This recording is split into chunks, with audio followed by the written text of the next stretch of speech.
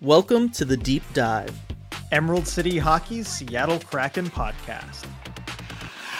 Hey everybody, welcome back to the Deep Dive podcast, Emerald City Hockey Seattle Kraken podcast. Got a really fun episode here, RJ. I'm always excited when we get to do a mailbag episode and answer everybody's questions. And we got so many. I think this is probably the most questions we've ever gotten when we've opened things up for a mailbag. Yeah, so many questions. So thanks. Just want to start this off before even getting into the ad read, right? Just want to thank everybody for participating and sending in so many awesome questions. Can't wait to get into them all.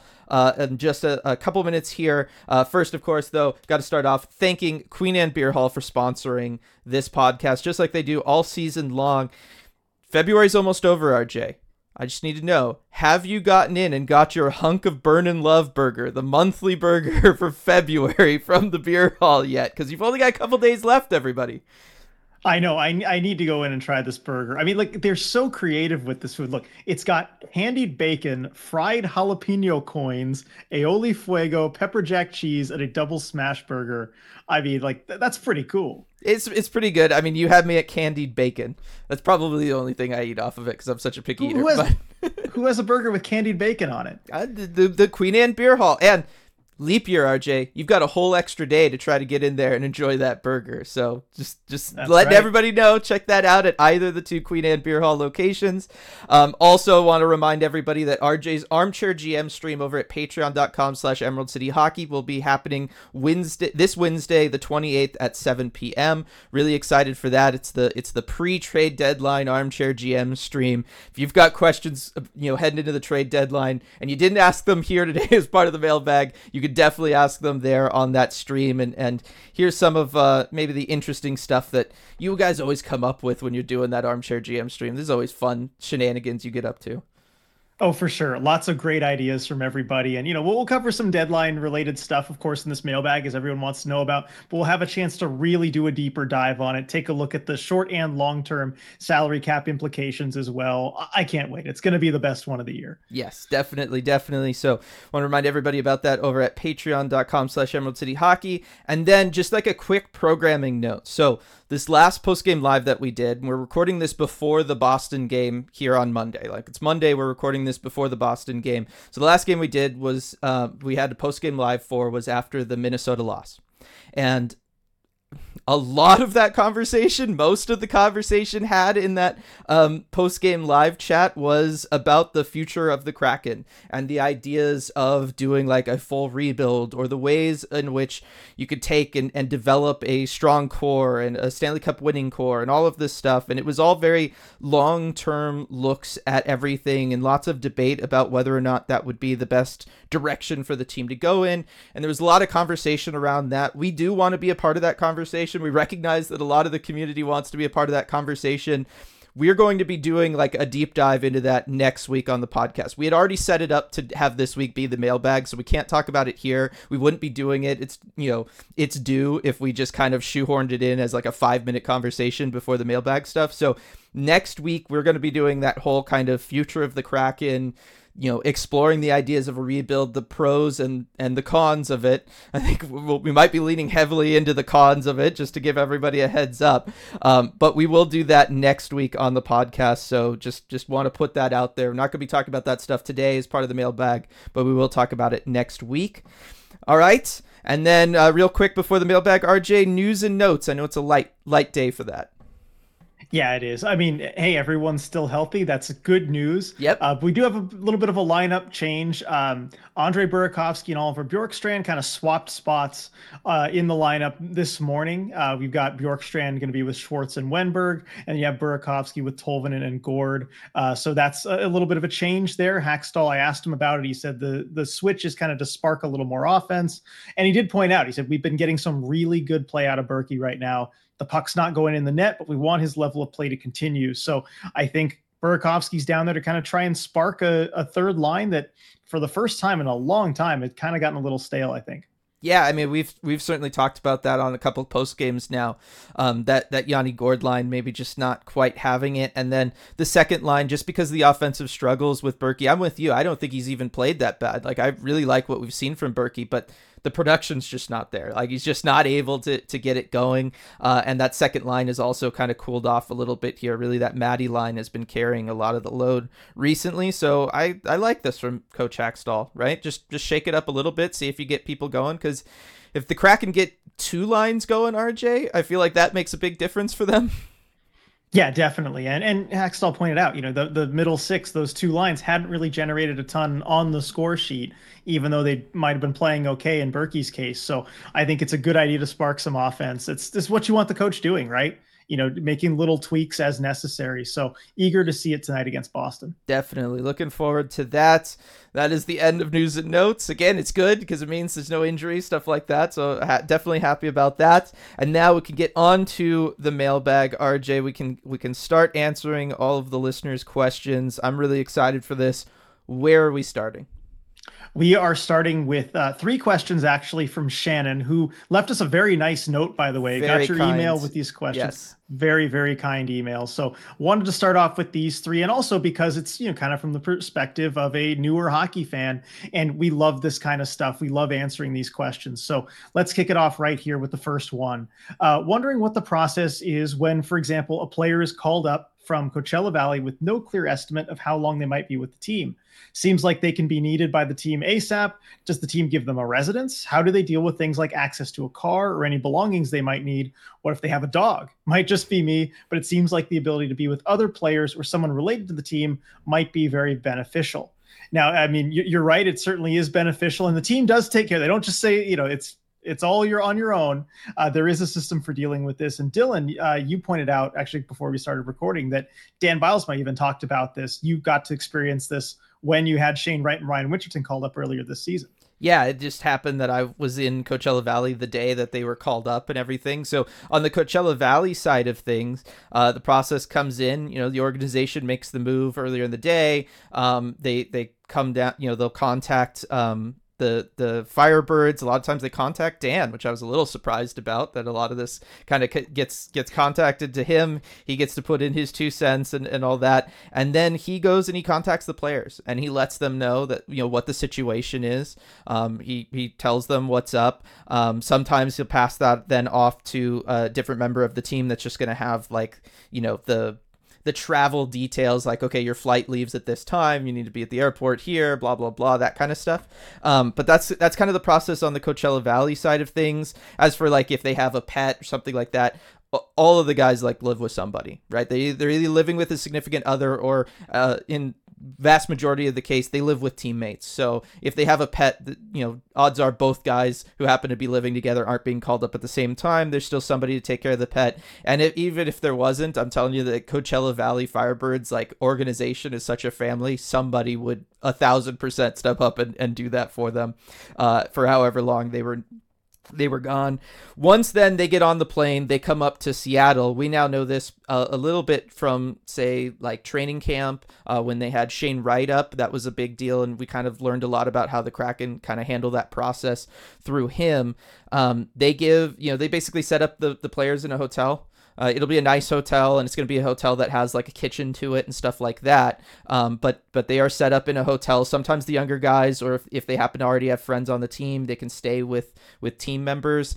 Shane Wright was started off in a hotel and then eventually moved in with Ryan Donato and his fiance, I believe at the time she was. Yep. And so we know how that setup kind of works, and then he can, the player can carpool with them. But I'm also, sure we know NHL players get a per diem, they get travel expenses, all that kind of stuff. So handling cars, getting around the city, all that stuff, it's all taken care of for them. Yeah, it's a pretty good setup they've got going for them. And again, it's a tight-knit group. Guys are always eager, especially veteran players are eager to help out younger guys coming into the league, especially for those short call-ups. And also, they've got like PR and the team staff that, if they have an issue, if they have a question, they can always go to them to kind of help take care of them. So good question there. Because, a lot of people, it's not obvious, right? The logistics of how all that stuff works when a player gets called up. On to the second question. What additional sorts of things can a newish observer do to better gain an increased understanding of play development, how players in different positions approach their work, and what sorts of things the players and coaches are thinking about when a shift is developing or happening on the ice? I feel like I've learned a great deal in the last couple of years, but sadly, the more I learn, the more I see just how much I do not yet know. And you know what? That's a common thing with really anything in this world, right? The more you learn, the more questions that you're left with. And I mean, the first thing I can think of too, and Dylan, you and I, we kind of watched the game in different ways. I think, you've got Mhm. like that scouting perspective, but the best advice I got early on was kind of watch the stuff away from the puck Mhm. when you're watching a hockey game. And it helps even just to kind of follow one player around for an entire shift. The eye naturally gravitates toward the puck when you're watching. But if you kind of just follow one player around and see what they're doing and the decisions it looks like they're making, and, ask plenty of questions too. Okay, well, why did he go over to that side of the ice? Why did he make that pass? Why did he not choose to make that pass? That's one thing that's helped me a lot, is just kind of looking away from the puck.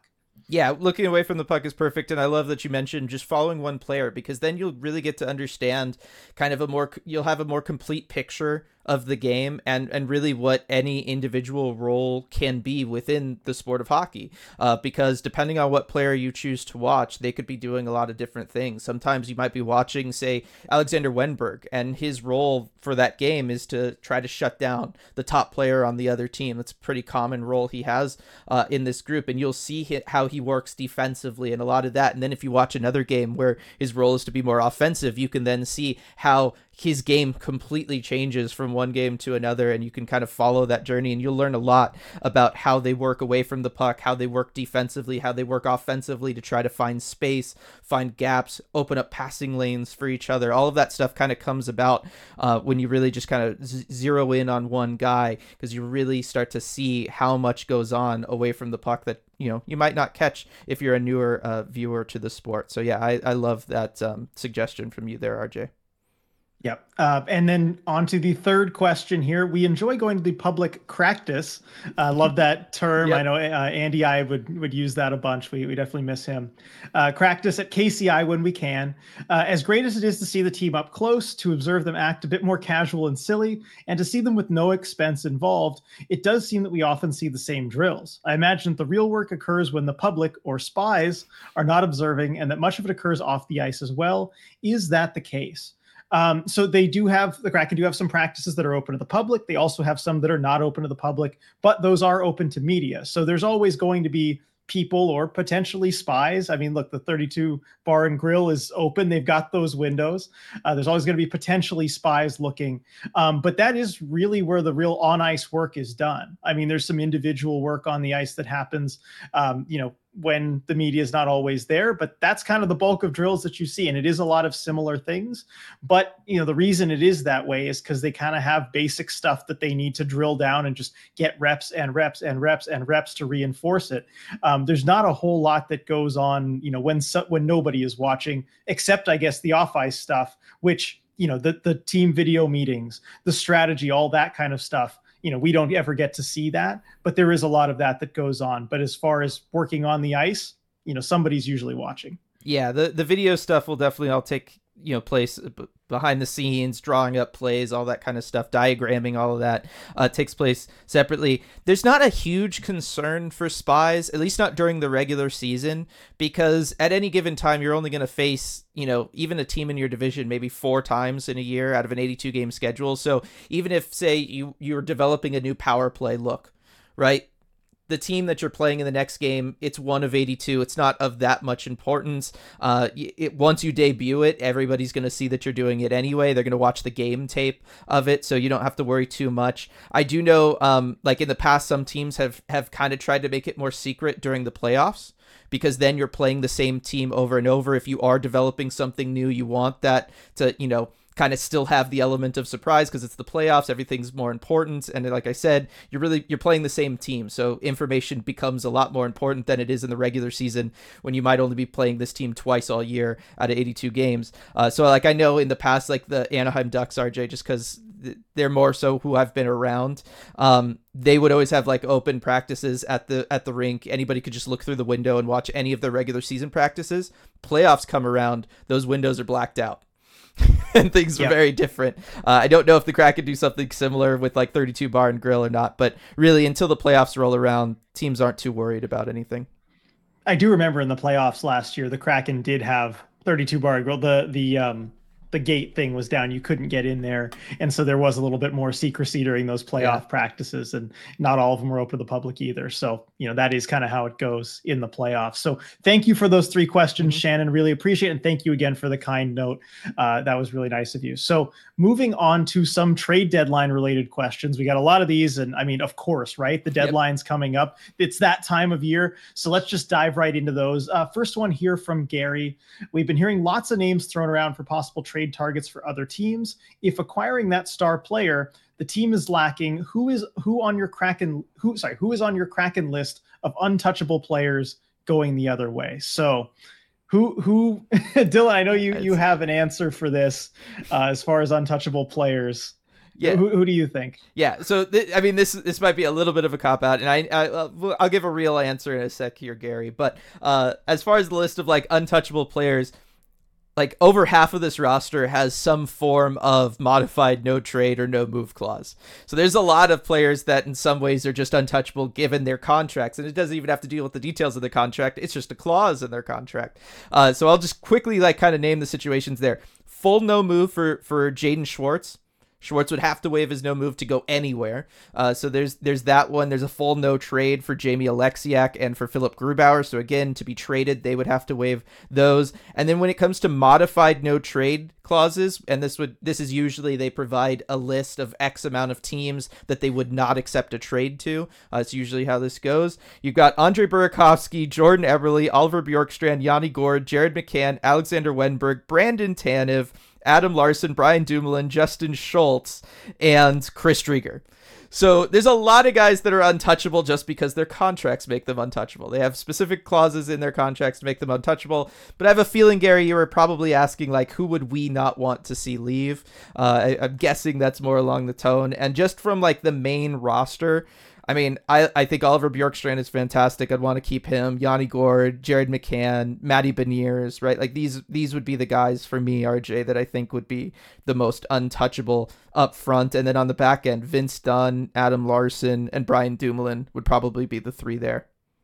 Right. If a star player is coming back the other way, because in that case, I do have to be a little more accepting of maybe moving some of these guys. Matty Beniers and Jared McCann are the only 2 that I would not move if a star was coming back the other way. And then, Vince Dunn, even, I don't know, if a real star forward was available, I feel like there's other things you could do to shore up the blue line. Dunn is really important, but if that's what you have to do, he wouldn't be untouchable for me. I could see that. I mean, and I'd add Shane Wright, I know in the organization. Yeah. Looking past that, I think Shane Wright gets added there. Riker Evans, star player maybe for Riker Evans. That's what it would take. I would do it. You would need a top. That's prospect. what it would take. But I would do it. Yeah. Vince Dunn, we just haven't talked about this. Sorry to go on a tangent, RJ. Here, I'll keep it brief. But Vince Dunn has really surprised me this year. We talked a lot about last year and whether he was for real, right, with the step forward that he took last year. And I think he's proven this year that he is. I think he really is kind of turned into that defenseman that can play half a game when the Kraken need to. He's contributing offensively in a big way. And outside of Brian Dumoulin, like, he's probably their best defensive defenseman right now. Yeah, I'm with you on that. No, he's proven he's absolutely for real. And we had questions with that contract. He is certainly playing up to it and more. So it's not even an issue with Vince Dunn necessarily. It's more my philosophy on kind of positional scarcity and whatnot. If there's a star forward, I would do it, but nothing against Dunn himself. Yeah. It's because you play forward is what you're saying. The forward union famously sticks together, I guess. No, I'm just teasing. No, good question though. Yep. All right. Next question from my dad, actually. The Kraken are healthy and built for the playoffs. All we need is a star forward. With all the chips we hold, is there really no creative secret deal to be made prior to the deadline? Is there no Joe Thornton out there for us somewhere? Now, good question, Dad. I mean, I remember I was on the couch with you watching a Sharks game as a surprise Joe Thornton trade dropped mid-season. And turns out they acquired a future Hall of Fame player for 3 kind of, meh parts. And it was a fantastic trade, set the franchise up for over a decade. Is there any possible trade for the Kraken right now that could be like that? I don't think so. I do not see the option or anybody who could be out there that would be that way.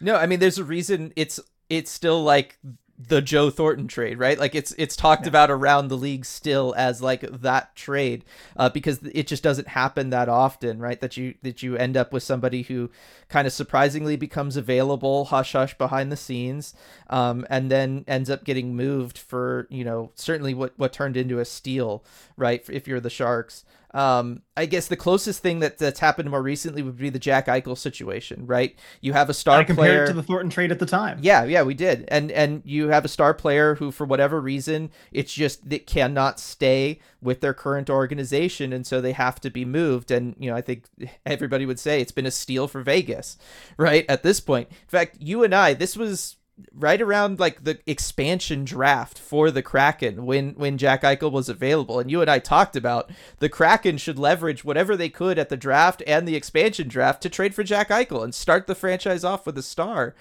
just because this doesn't happen. Like it was 20 years between Joe Thornton and Jack Eichel being available, so it's just an extremely rare thing. And certainly looking around the league right now, given how many teams are in it, this is, you know, part of the product of half of the teams making the playoffs every year. You just need somehow a guy to line up where they're in their prime. The team needs to rebuild. It makes sense for them to move on. But when you look at half the teams making the playoffs and always being constantly in a playoff position, nobody really decides to do that anymore. Yeah, no, they really don't. I mean, it just doesn't come around very often. I remember I did a written article with a Jack Eichel trade proposal at the time, and I actually just looked back and found it. So for the Sabres, going to the Kraken would be Jack Eichel and Kyle Okposo as their expansion draft pick. So you pass on Will Borg and you take on that contract, which is a kind of a bad contract at the time. I find this amusing, though, what I had going back to Buffalo. Jake Bean, assuming they picked him in the expansion draft. This is before the expansion draft, by the way. Aiden Hill, who assuming would be an expansion pick there, and Travis Dermott, thinking maybe they get him from Toronto, plus the Kraken's first round pick. So that turned into Matty Beniers. It was before the lottery, though, so I had it projected as the third pick. Yeah. And then like Montreal's first rounder, 17th overall, figured they could get that in some kind of side deal. But that was my offer. 2 firsts, Jake Bean, Aiden Hill, and Travis Dermott. That would have been competitive with what Vegas ended up giving up. So it could have Tuck Krebs in a first, 2 firsts, you know. Yeah, I think that's competitive. I mean, gosh, what an interesting alternate history. Kraken don't have Matty Beniers, but they have Jack Eichel. Yeah. Like, whoa.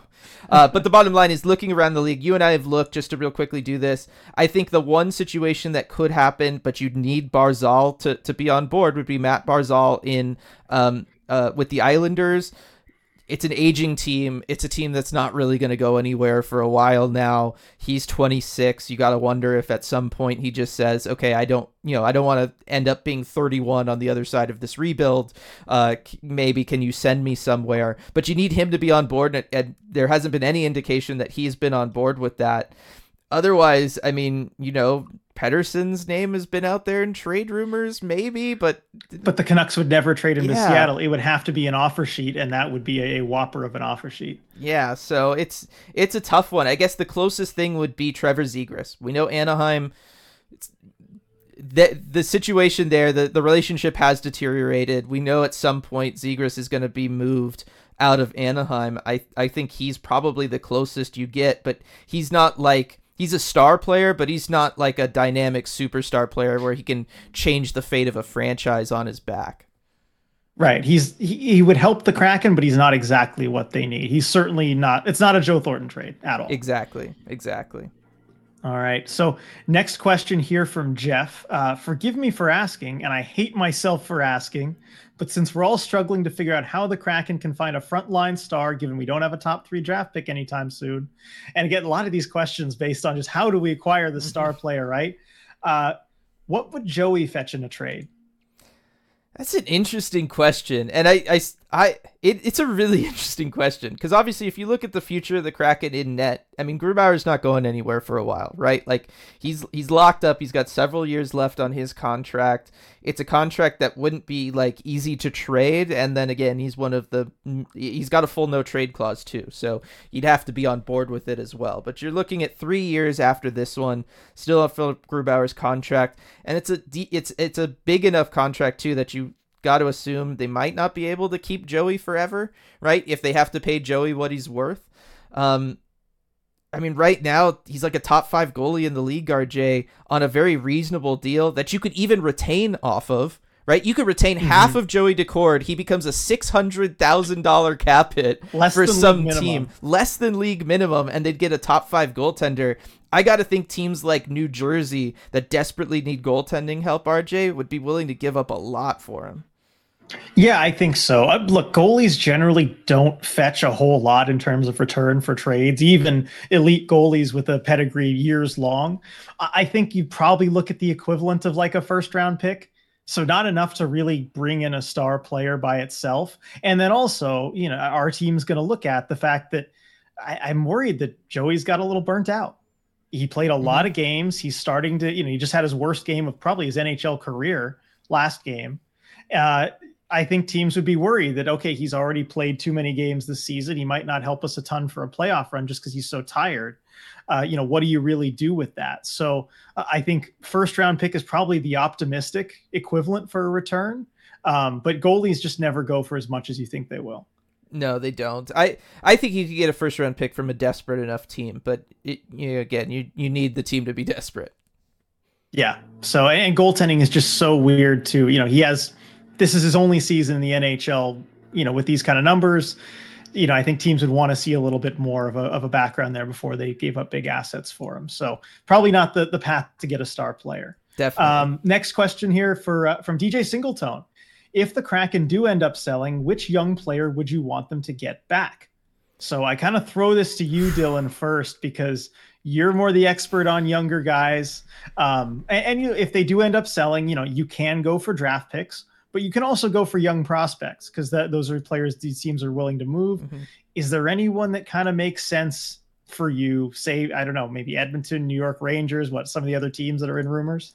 Yeah, it's a tough one because a lot of times teams, they're much more willing to give up a draft pick than they are a prospect, right? So it's a lot easier. Like, if they've already done the work and they managed to hit on this guy in the second round and he looks like he's going to be a star, you don't give that up, right? Like it's a known quantity versus an unknown quantity. So you're obviously going to give up the unknown quantity first.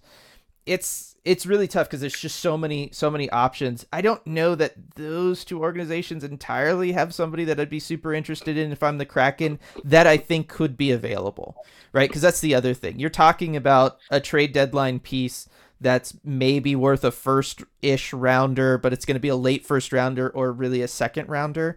So you'd have to look at prospects of equivalent value. And I don't know. I think I'd rather just the Kraken use their scouting and analytics department to make a pick with the pick straight up rather than bring somebody in. Right. And the picks also just remain currency for whatever you want to do this off season. I think you tend to get better value that way, unless there's a prospect that a team is kind of pressured into moving.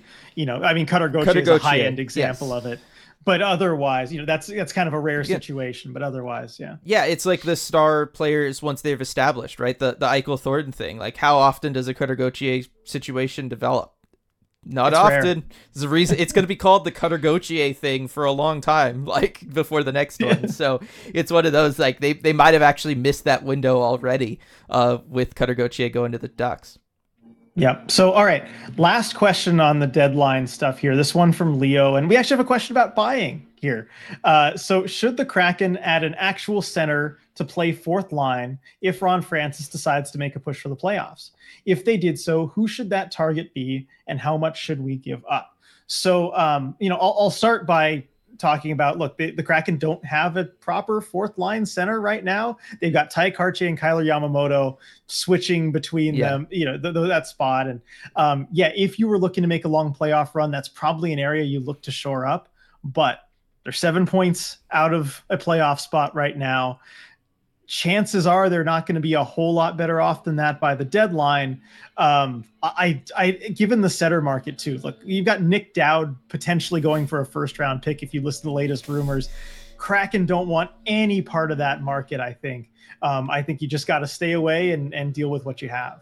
You've got Belmar too, right? Like you've got Belmar, you've got Shore you could call up from Coachella Valley if you needed to. Like you could enter the postseason and really we know once the playoffs hit, ice time changes, right? And the top groups are going to be getting more ice time. You're going to be looking at a fourth line center who's probably going to be playing under 10 minutes a game. I think Bellemare can still do that, especially because he has missed a lot of the regular season. I got to imagine he'd be fresher for a postseason run. So I think he brings anything that you would be looking for to kind of stabilize things down the middle if you're the Kraken, just in the sense that ultimately what you'd be looking for is just face-offs, and we know he can bring you that. So I think they actually kind of already have the guy on the roster in Bellemare. Yeah, I think so too. I mean, look, you can get an upgrade for a fourth line center and have someone who can be a difference maker in that spot. It's going to be prohibitively expensive, though, if you want someone like that. The Kraken just aren't in that position right now. Yeah, you'd be looking at a Nick Dowd type. And it's also more of the same, too, because like the Kraken already have too many centers that are focused defensively. And that's usually what the fourth line's going to do. Like I said, you're not looking for like a fourth line scoring center who's going to play 9 minutes in the playoffs. Yeah, you're not. It's just, yeah, that's not what teams do. So, yeah, I just don't think it's in the cards right now. And I will add, this question was asked before the Minnesota game, as things were looking maybe a little bit more optimistic. Yeah. So there's that as well. All right, moving on to some other non-deadline related questions. This one talks about the playoffs. This one from Aaron. If the Kraken make the playoffs, who would be the best matchup for them? This is a fun question. I like thinking about this. I have a very clear answer, Dylan. Then go for it. It's Vancouver. The team they just played a couple games ago, probably their most likely opponent if they do sneak into the playoffs. Mm-hmm. I mean, the Kraken looked fantastic against them. The Canucks, I still think, are a flawed team. They are a beatable team, and they're bound to cool off at some point too. I think if the Kraken do sneak into the playoffs, play the Canucks in the first round, I think they'd win. I think they'd have a real good shot. The more I think about it too, I think Vancouver's going to lose in the first round. Unless they play like St. Louis or something. I don't like their odds against LA if that's where it ends up going. I think the Kings could beat them. And I don't like their odds against Minnesota if Minnesota catches fire and gets that last spot. I think they could stand toe-to-toe with Vancouver. I mean, they had that 7-10 game recently, but I will not use the term I used to describe the Colorado Avalanche in the past. But I don't know. I think Vancouver is the opponent you want. I agree with you. For whatever reason, the Kraken have played Vancouver pretty well throughout the course of this year too, right? Both in Vancouver and in Seattle. And so it does give me a lot of confidence there. Certainly more confidence than, say, a Vegas, Edmonton, LA, Colorado, Dallas, right? Like, we know kind of what their matchups are there.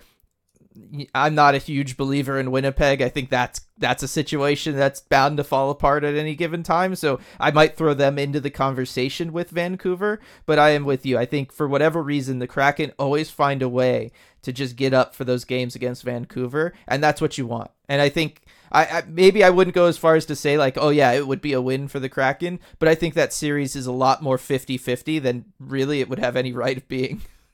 Yeah, basically. I mean, that's kind of my argument, right? And the season series, I think, does tell you a lot. That's what I was banking on with Colorado, where I thought, hey, this might actually be a good matchup last year for them. And they're 2-1 against Vancouver this year in the regular season. So I think that could be a good one. Also, the rivalry, Dylan. It would be so much fun. That would make it a real rivalry. It would. For sure. If the Kraken won, the Canucks wouldn't get over that for many years. No. Even just pushing them to 7, it's something that they would remember for a long time. It's true. It's true. And would also really decrease any kind of cup chances they have if you can push a team to 7 in the first round. When they lose in 5 games in the second round, they will be blaming Seattle for taking them to 7 in the first. Yep, wearing them out. So that'd be so fun. That's really what I want out of this season. It would be so much fun. All right, next question from Juan the Baker. How do you feel about Riker Evans' usage this season? Am I justified in being frustrated by his lack of playing time? So that is an interesting question. And it's something that, there's certainly been rumblings around the media scene around, okay, he's just a scratch and a scratch and a scratch. When does he get in the lineup? And is this detrimental for him? Because you kind of look at it both ways. He obviously needs games at some point to get those reps in and to continue developing. But also, he's accomplished a lot of what you can accomplish at the AHL level, and he gets to work with Jay Leach, fantastic defense coach. He's worked with guys like Will Borgen in the past when they were scratches for a long time. Which way do you go on this one, Dylan? Yeah, I mean, I'll start off with this. When he plays, I love his usage, Right, like they give him a lot of ice time. He gets 19 minutes, 16 seconds. When he's in, he gets special teams usage. I love his usage when he plays. So when he's in the lineup, the usage is fantastic. Exactly what you'd want from kind of, your best defensive prospect there like that, or the, furthest one along anyway. As for when he's not playing, right now I'm okay with him not playing up until the deadline, because I know you have the situation with Justin Schultz, and won't they sell him at the deadline? He's a pending unrestricted free agent. Also, you're in this middle of like, it's desperation time and you kind of, need as many points as possible. And I could understand a coach making the argument that Schultz is then the safer pick for something like that over a more unproven rookie. If we get past the deadline and Schultz is still around, because obviously if he gets traded, Riker's in the lineup, we never even think about this again, right? And we barely remember that it even happened at that point. But if Schultz is still on the team after the deadline, and Schultz continues to play over Riker down the stretch and the Kraken are out of it, then I really have a problem with it. Because why? You've got a guy who's an unrestricted free agent who will be leaving so that Riker Evans can take his spot. Like, you know that. Why wouldn't you want to give the reps to Riker Evans at that point? You don't have to worry about burning an ELC year or anything like that. There's no reason to not do it at that point. So I'm okay with it for now, but post deadline, I think we got to see Riker Evans one way or the other. Yep, I'm in complete agreement with you. We'll see when the deadline comes, but if Schultz is going to still get those minutes, those games after the deadline, send Riker down, bring another reserve defense, and bring up a Cale Fleury or whoever else you want to just be sitting there in the press box, because Riker's got to play games at some point. Yeah, definitely. All right. Next question from Lena here. What's the biggest thing missing from the team this season to be a cup contender? Or if you got to design the ultimate Kraken playoff run for them to win it all, what would it look like? When? With which players? Which opponents? So that's a big question. I'm going to kind of just limit it to this season. When? Why not right now? Because that'd be fun. Yeah. Which players? These ones, the ones they have.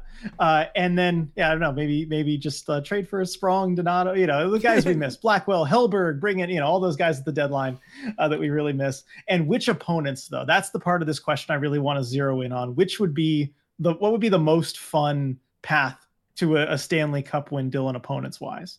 Right. Well, we already started this off, right? Vancouver round 1, right? Kraken make the second wild card spot. Vancouver's the first seed. You deal with Vancouver, you get out of Vancouver.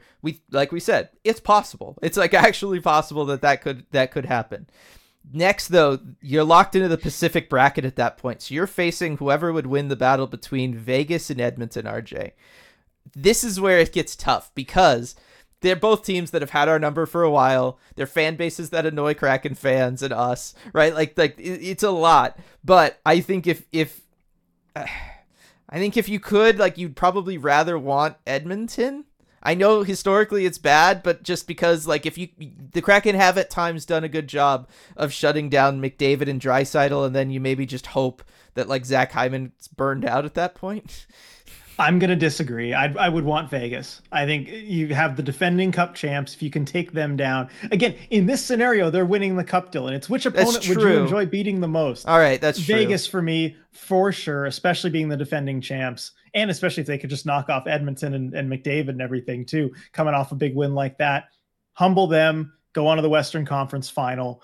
And then at that point, who would you want to play of those, which team could come out of the central bracket? Colorado, for all of those sweet Avalanche fan tears. If we know the Kraken are winning, then yes, I'm with you. It's Vancouver, Vegas, Colorado. Just piss off all the fan bases that don't like us already, and it would just be fantastic. Yep, I'm agreed with you there. Now, the real fun part, onto the cup final. Who would you want to beat in the cup final? The Toronto Maple Leafs, RJ. They get back to a cup final, finally, and then you dash their dreams. It would be spectacular. Yeah, the most recent franchise too, beating them to a cup in that cup final. Definitely. So I think we're pretty, agreed aside from the second round here, but we got Vancouver, Vegas, or Edmonton, depending on if you like Dylan's or my answer better, Colorado, and then Toronto. Like I said, I even changed my answer to yours, so it's not even Edmonton. Like I said, I forgot that winning is a foregone conclusion. I was thinking of like how it could happen, but if it doesn't matter, if it's magic that's happening, then we're all good. Yeah. So thank you, Lena, for allowing us to get into this fantasy world. It's fun thinking about it. Yeah, I was just gonna say real quick. As for like when this situation could eventually develop, we'll talk more about that next week when we do Yes. more of that long-term look at everything. Yeah, we'll definitely dive deeper into the more realistic aspects of it there. But good question there, Lena. Thank you for letting us, have some wish fulfillment here. Next question from Chuck. While the Kraken often work on power play and penalty kill in practice, I can't remember seeing them work on making or preventing the zone entry in those situations. It seems like they often have trouble with the power play zone entry in games. Do you see them practice this aspect, RJ? So this is, of course, more of a question for me since I'm at the practices. Yes, I do. They will practice the zone entries on the power play and by extension the penalty kill. You got the power play guys practicing on their side, the PK on their side.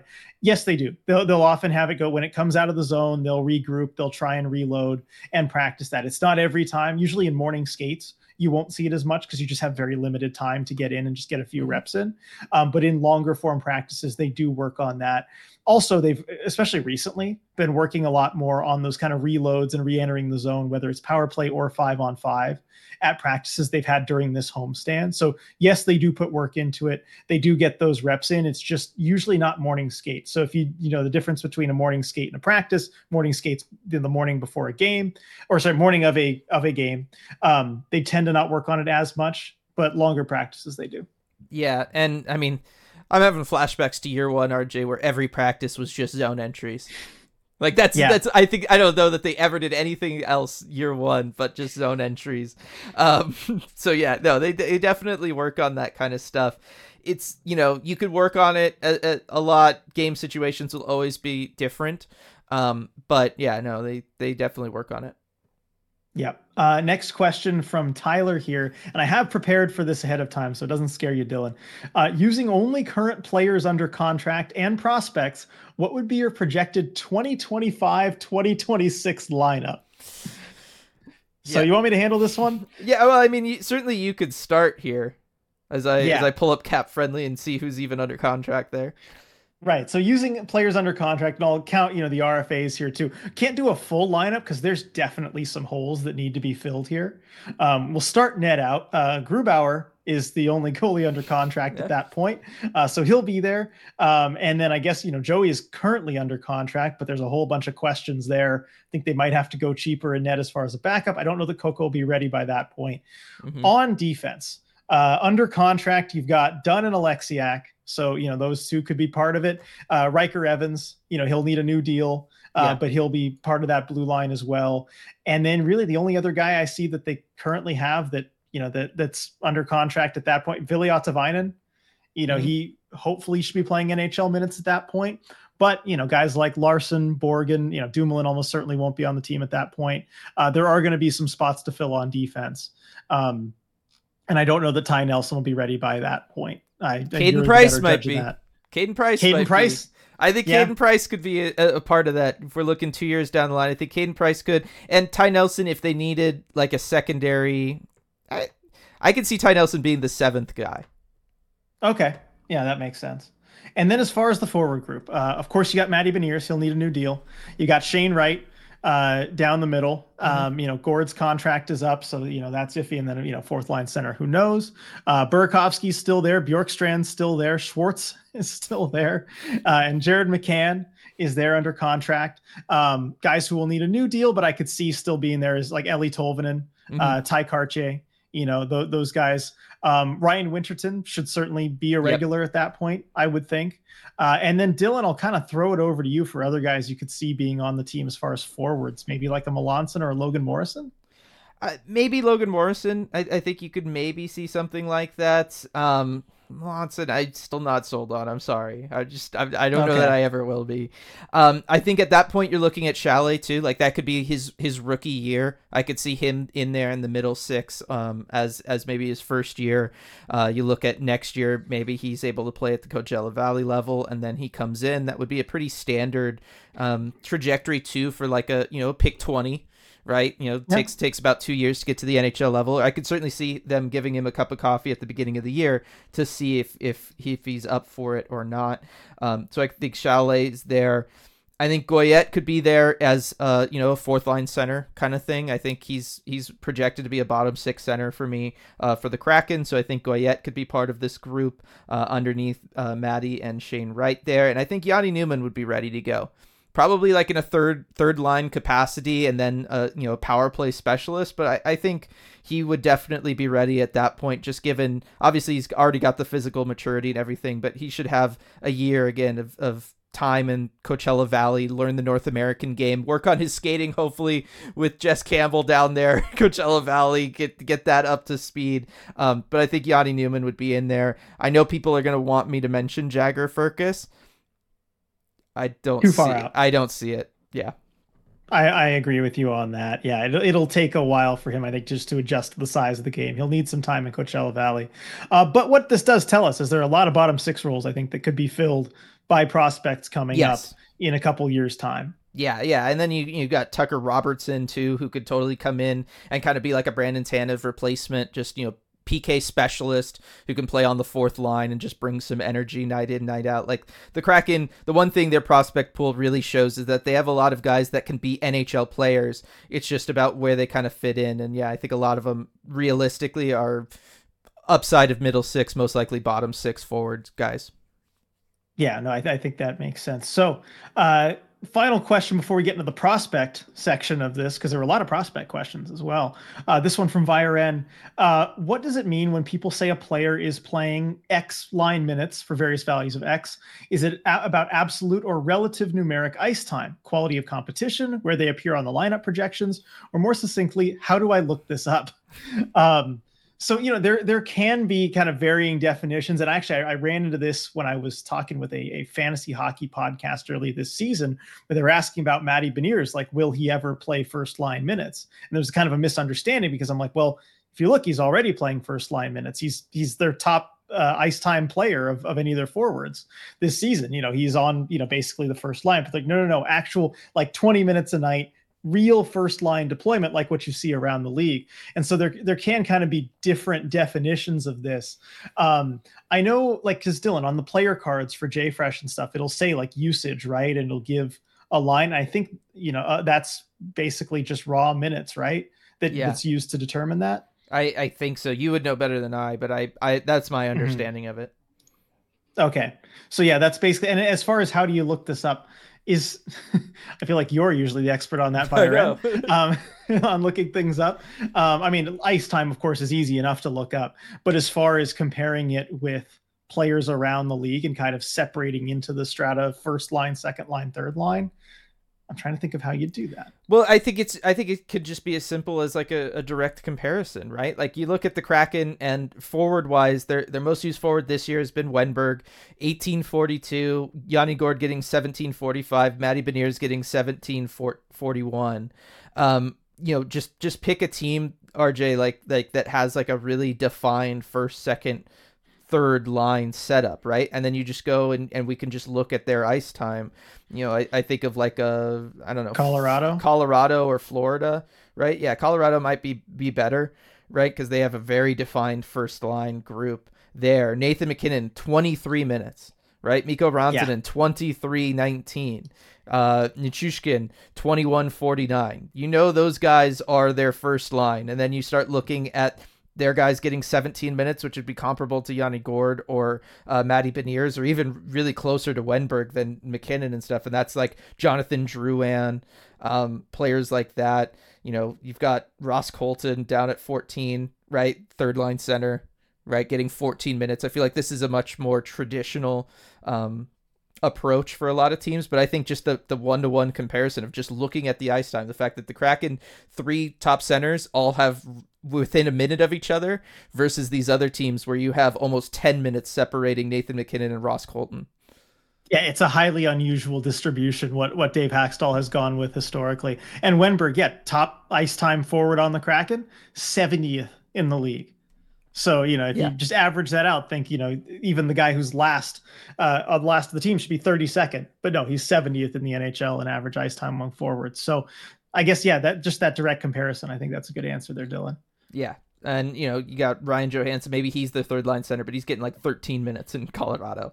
So like it's, it shows like you have definite defined roles there. Yeah, definitely. All right. So moving on to some, we'll close it off with some prospect related questions. I know you're getting excited for this, Dylan. First one is from Gaby. Next year in Coachella Valley, we'll get Furky Surkey, Dave and Busters Goyette, Ty Nelson, and potentially Yanni Newman, Edward Chalet, and probably too early, but perhaps Oscar 90.3 Radio FM. This is great. Yeah. Who do you think is most likely to impress in their first Coachella Valley year, and how so? Yeah, so it is definitely an interesting question. I think the player who's best suited to just hit the ground running and his game's not going to have to change and he can just come in and do his thing, and what his thing is will earn him ice time right away, is going to be David Goyette. He is built. He's ready for the AHL. He's going to be a fantastic AHL player. I think, like I said, he's going to be a great bottom six center for an NHL team in the future, just because he plays a dynamic game. He can bring some offensive upside, but just his understanding of everything, his two-way play, the way he can play through the neutral zone, it just works with Coachella Valley and how they play. So Goyette's going to hit the ground running there. I think Yanni Newman has by far and away the most upside, just because, we see him. He's in the top leaders for goal scoring in Liga, which is no joke of a league over there in Finland. If he's able to replicate that success while adjusting to the North American game, he's going to score a ton at the AHL level. He will be a big factor in that, but I still have skating concerns for him. I still don't like the fact that he bends at a 90-degree angle at his waist when he's skating around on the ice. Like, it's a concern. But if he's able to work on that and, hit his upside's probably the highest. Jagger Firkus, the questions remain not just about the size, but also the fact that he's going to have to adjust his game. He will be now the little fish in a big pond instead of the big fish in the little pond the way he is right now. He's going to need to find ways of surviving and being able to go to the places on the ice that he wants to go to when he's facing guys that are realistically going to be 30 pounds heavier than what he's used to playing against right now, because he's going to be playing against guys that are 28, 29 instead of 18, 19, right? They're just going to be physically more mature. They're going to handle him in a very different way from the way he gets handled right now. And then the speed too. He's not going to be able just to burn by guys as much as he's able to at the WHL level. So I could see it being a long year for Jagger Firkus next year. Oscar Fisker Molgaard probably won't come over next year. I think he'd probably spend another year in Europe. Chalet, I think with just the way the Kraken have managed things, I think given that he'll have another year of CHL eligibility and that his CHL year started off so rough in Barrie with not a lot of teammates around him, he wasn't really able to get going there. Trade him to Kitchener. Kitchener decided to fall apart after that happened. Like, everybody across the board decided to all fall apart around Chalet there. I could see the Kraken organization maybe just being like, you know what, why don't you spend another year in the OHL and just kind of dominate that league, get some confidence, similar to the way that the Kraken handled Shane Wright this year, sending him to the AHL and just saying, you know what, just dominate that league, build your confidence, work on these aspects of your game before you take that next step. So looking at those guys, that's kind of where I'm at with everybody. Good stuff. No notes. You kind of covered everybody there. I just can't wait to see Newman, work with Jess Campbell in the skating department and maybe the hunched over department. Yeah. Those would be good. Question, kind of similar question here from Daniel. The Kraken have many CHL prospects that are killing it up there right now. Of these prospects, which one is the most NHL ready and would have the greatest chance of skipping Coachella and being on the Kraken at the start of the 24-25 season? So that would be this coming season. Yeah, I guess the answer would be similar to with the AHL. It would be David Goyette. Like, it's not going to happen for any of them. Sorry. Yeah. I hate to be a downer or sound like a downer, but it's not going to happen for anybody. If it didn't happen for Shane Wright and Ryan Winterton, it's not happening for anybody else. But David Goyette would be the one, just because he could come in, he could be a fourth line, more traditional ice time, fourth line center, get 8-9 minutes a night, and he would take care of business for the Kraken there. If you needed him to, he could flex up onto special teams, but realistically he wouldn't. So Goyette, it's but in a not like super, I don't want to say relevant way, but like, he's not going to have a huge impact if that was to happen.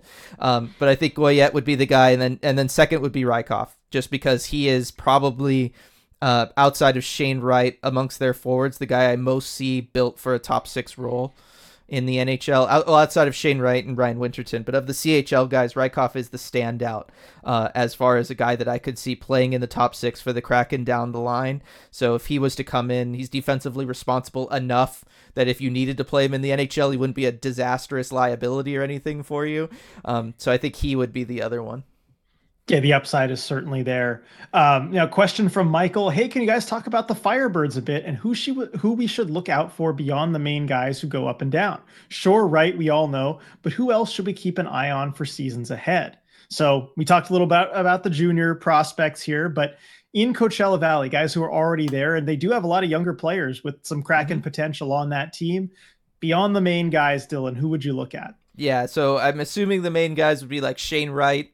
Talk about Shane Wright a lot. Yeah, she's a we know Shore Wright, and I think we throw Winterton in that as well. Yeah, Winterton is right there after Shane Wright as a guy that, I've even gone on the board on the last prospect chat of saying I could see Shane Wright Ryan Winterton maybe, having an outside look at making the Kraken next season. I think Logan Morrison would be one to look at. I really liked what I see from him the couple games that I've watched of the Firebirds. I'm starting to watch the Firebirds more here recently, but I really like what Logan Morrison's been able to bring. I just think he brings like a straightforward north-south kind of game, and the way he gets in on the forecheck, he's useful. He's got enough skill that he can hang with other guys too. If you play him with more skilled forwards, he can be that guy to go in and dig the puck out of the corner for them and then get the puck over to them and let them make a play, or he can clean up the garbage in and around the net. So I like Logan Morrison.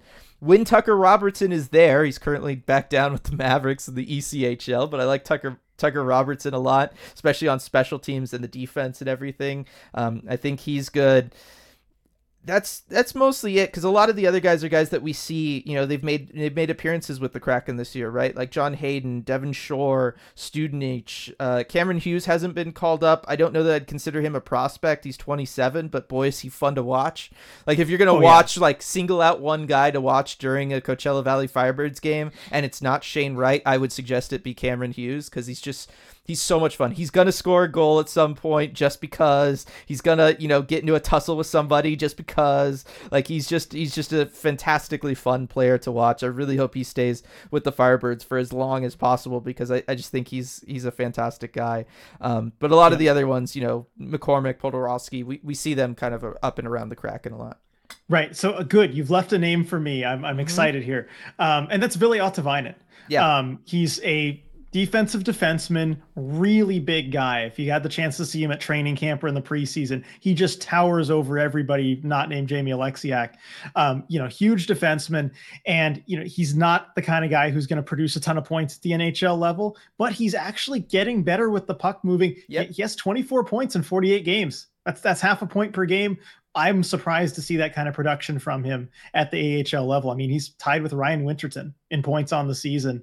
And I think he's just developing really nicely. He's the kind of player that I'd love to see in that Kraken development system, right? I think they're preparing him for maybe that bottom pairing role in the NHL that I could see him filling one day. Certainly, like once the Dumoulin contract is up, I could see him possibly stepping in on the third pairing there. But he's someone who excites me and he's got a bit of a mean streak too. Yeah. With that size, which I do like to see. Yeah. And it's appropriate when he uses it too. It's usually just in and around defending his net. And it's like, that's when you want it. Like that's the appropriate place to have it. But yes, he's actually filled in a lot for what they kind of lost with, Riker Evans in a fun way. But yes, no, I'm with you. Like the eye test passes with him, and moving the puck up the ice. He's really good at just, puck gets on his stick in the defensive zone, it's magically in the neutral zone next, and he's really aggressive at holding the line offensively too. I think some of that's because his transitions for to get back quickly might not always be there skating wise, but he's pretty good at holding the line offensively, and that's fun to watch too, especially for a guy of his size, because you just don't see that very often. Right. So we talked forwards, we talked defense. Now let's talk goalies a little bit. There's a question from CJ. With Chris Drieger gone next year, what does our goalie prospect pipeline look like in the near term? And does Coco end up in Coachella Valley next year? I don't know that we're going to see Coco with the Firebirds as soon as next year. Do you agree, Dylan? Yeah, I don't think that's happening. Yeah, and then really, if you look at the goalie pipeline, it's just him and Semyon Vyazovoy, which I don't even know kind of where he is right now. He's the one guy who hasn't come Yeah. across for a dev camp. I think with any kind of Russian prospect like that, you certainly can't count on them coming to North America anytime soon, just given the geopolitical situation. So really, I think they're just going to have to find a couple vets to fill the net with the Firebirds. Yeah, that is the situation they're going to have to deal with. I mean, it's Coco and nobody else. As for Coco, no, I mean this was his first year to really kind of establish himself at Liga, right? At the legal level, the adult level, highest league in Finland. It was his opportunity to establish himself at the World Juniors this year, and that was a very mixed result. He kind of lost the job and then regained it late. But still walked away with a 1-4 record. He struggled with his original team in Liga at Karpat, which is a goaltending factory. Like that is a team. If you do well there, that says great things about you. But he struggled there, 2-5-1 record there. His numbers weren't fantastic. He's now been loaned out to the Pelicans, where things have definitely turned around for him. So that there's still the promise and all that stuff is there. But I just think because of the inconsistencies this year, both with the national team and at the Liga level, he's going to need more time there before then making the transition and flying halfway across the world and all of that kind of stuff. Yeah, it's a big jump to make for any goalie. Probably could use another year. So, Dylan, we will close things out with a couple questions about none other than Shane Wright. Had Okay. to factor in here at some point, right? So I'll kind of read bits from each question because I think they kind of relate to each other. We got one from Viren. Do you have an opinion on which, if any, of the current wingers are a good match stylistically for Wright? Is this something the team should be evaluating this year, potentially using that information to determine who to sign, re-sign, or trade? Or should they prioritize stability for him this year and worry about next year when it comes? And then Dre asking, if the season ends up being lost and they have to sell, do you see Wright getting an extended look for the final stretch as preparation for next season?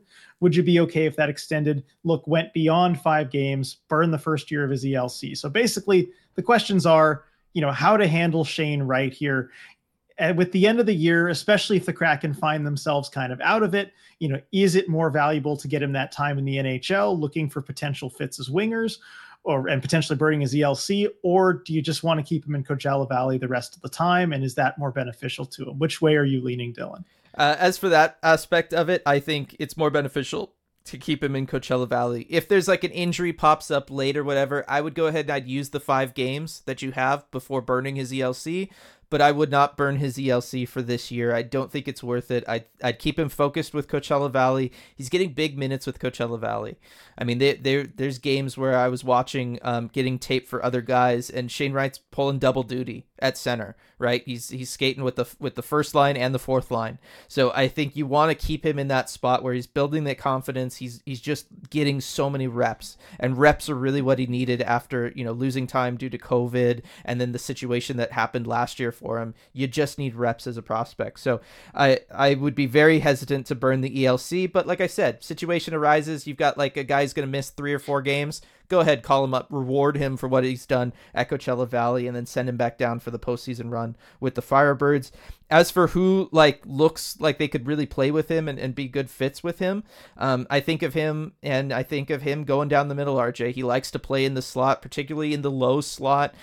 He likes to be hit with passes there as he first makes that move. So I think of guys that are good at passing. I think of Andrei Burakovsky. I think he would be a good fit because he plays similar to Ryan Winterton in the sense that he likes to make passes, but he likes to play just off to the side of the net, but in close. Right? Like we've seen him, Yeah. right? He walks in, he gets closer to the crease, but he's still towards the outside. It's very similar to Ryan Winterton, and I think Ryan Winterton and Shane have developed a lot of chemistry doing that, and it helps out, Shane. He wants to be net front and down low in those areas. I think that would be beneficial for him. I think Bjorkstrand plays well with everybody, so I'd always recommend a Bjorkstrand on any young guy's line. But I also think Jaden Schwartz, for similar reasons, he could also pull off that kind of net side presence that could feed a lot of pucks to Shane Wright and put Shane Wright kind of in his wheelhouse in the slot there. So I think, you just like we've been saying all along, the idea of Shane Wright stepping in and replacing Alexander Wenberg, it just kind of works. Like I think him with Berkey and Schwartz would actually work out pretty well. Yeah, I mean, one other name I'd add, I guess, when he's going, is Jordan Eberle. Like we've seen a lot of the playmaking from him too, as far as finding right in the high slot. Like, he's really good with that. So, not sure if he'll be on the team next year, but it's just, one other name to mention. And also I would not burn his ELC. Absolutely not. Cannot afford it this year. My GM brain, just alarms are going off. Do not burn a year of his ELC. You will need it down the line when you get into stickier cap situations. So that's the one thing I would not do with Shane Wright. But it'll be fun to see the rest of his season, whether it's partly in Seattle or all in Coachella Valley. I mean, he's cooking right now. Well, absolutely. I mean, I guess not. He's been hurt. Yes. Well, now he's prior hurt, to that. Yes. Before that, everything was going great. Yeah, so that's it for the mailbag. We've reached the bottom of the mailbag. I mean, given us certainly plenty of material to work with. Thank you so much to everybody who submitted a question. I mean, I love the all the feedback from everybody. Right, I knew as soon as we put that mailbag out there, we were going to get a lot of great stuff. And of course, you guys never disappoint. Nope, definitely not. Want to thank everybody one more time. I know RJ just did it, but I'll do it too. Thanks everybody for participating. Hopefully we're able to answer all of your questions. We'll do another one of these, in the near future, like we always do. Want to remind everybody, if you had more like longer term kind of questions, going to be answered next week. We're going to be doing the deep dive into the long-term potential futures that the Kraken could have, all of that kind of stuff, and answer, and look at the tough, difficult questions around the ideas of a rebuild and all that kind of stuff will all be handled next week. One more reminder for RJ's Armchair GM chat on Patreon on Wednesday at 7. Again, patreon.com/Emerald City Hockey. Looking forward to that. And then, of course, some love for the Beer Hall, Queen Anne Beer Hall, for sponsoring this podcast. Again, only a couple days left if you want that hunk of burnin' love burger, the burger of the month over at the Beer Hall location. So want to get that one out there, and we will see everybody next time. Hey everyone, before we go, we just wanted to give a quick shout out to all of our awesome patrons over at patreon.com/Emerald City Hockey, especially our Terror of the Deep patrons. Absurdly Sane, Alaska Joe, Alex, Alvi, Andrew, Anonymous, Anthony, Beef, Ben, Brad, Brian, Bryce, Burnt Creme, Caden, Kat, Kaylin, Chandler, Shazzle Dazzle, Chip, Chris, Christian, Cody, Connor, Coop, Corey, Danny39, Denise, DJ Singletone, Duthin, Evie99, Eli, Elizabeth, Empty Net Hockey, Ethan, Evan, Fusion Mix, Gaby, Gary, Gregory, Helena, Habak, Jane, Jessica, Joni, Joseph, Josh, Joshua, Julia, Justin, Katie, Kepler, Kitty B. Kraken, L. Bell, Leanne, Levin, Light, Little Tennis Guy 8, Lonnie, Mac and Cheese, Maeve, Mark, Max, Maya, Michelle, Michigan Kraken, Nick, Night Drop, Noah, Nunya, Olivia, Paige, Patty, Paul, Rayanne, Randall, Rebecca, Robert, Ryan, Sarah, Scott, Sia Kraken, Sean, Sergey, Sergeant Pickles, Shannon, Skeletal Tendency, Steven, Striatic, Tasty Kobold, Team 114 Chris, Ty, Virginia, Wendy, Where the Slovakians At, and Zoe. Thank you so much for making all this possible. We really appreciate your support.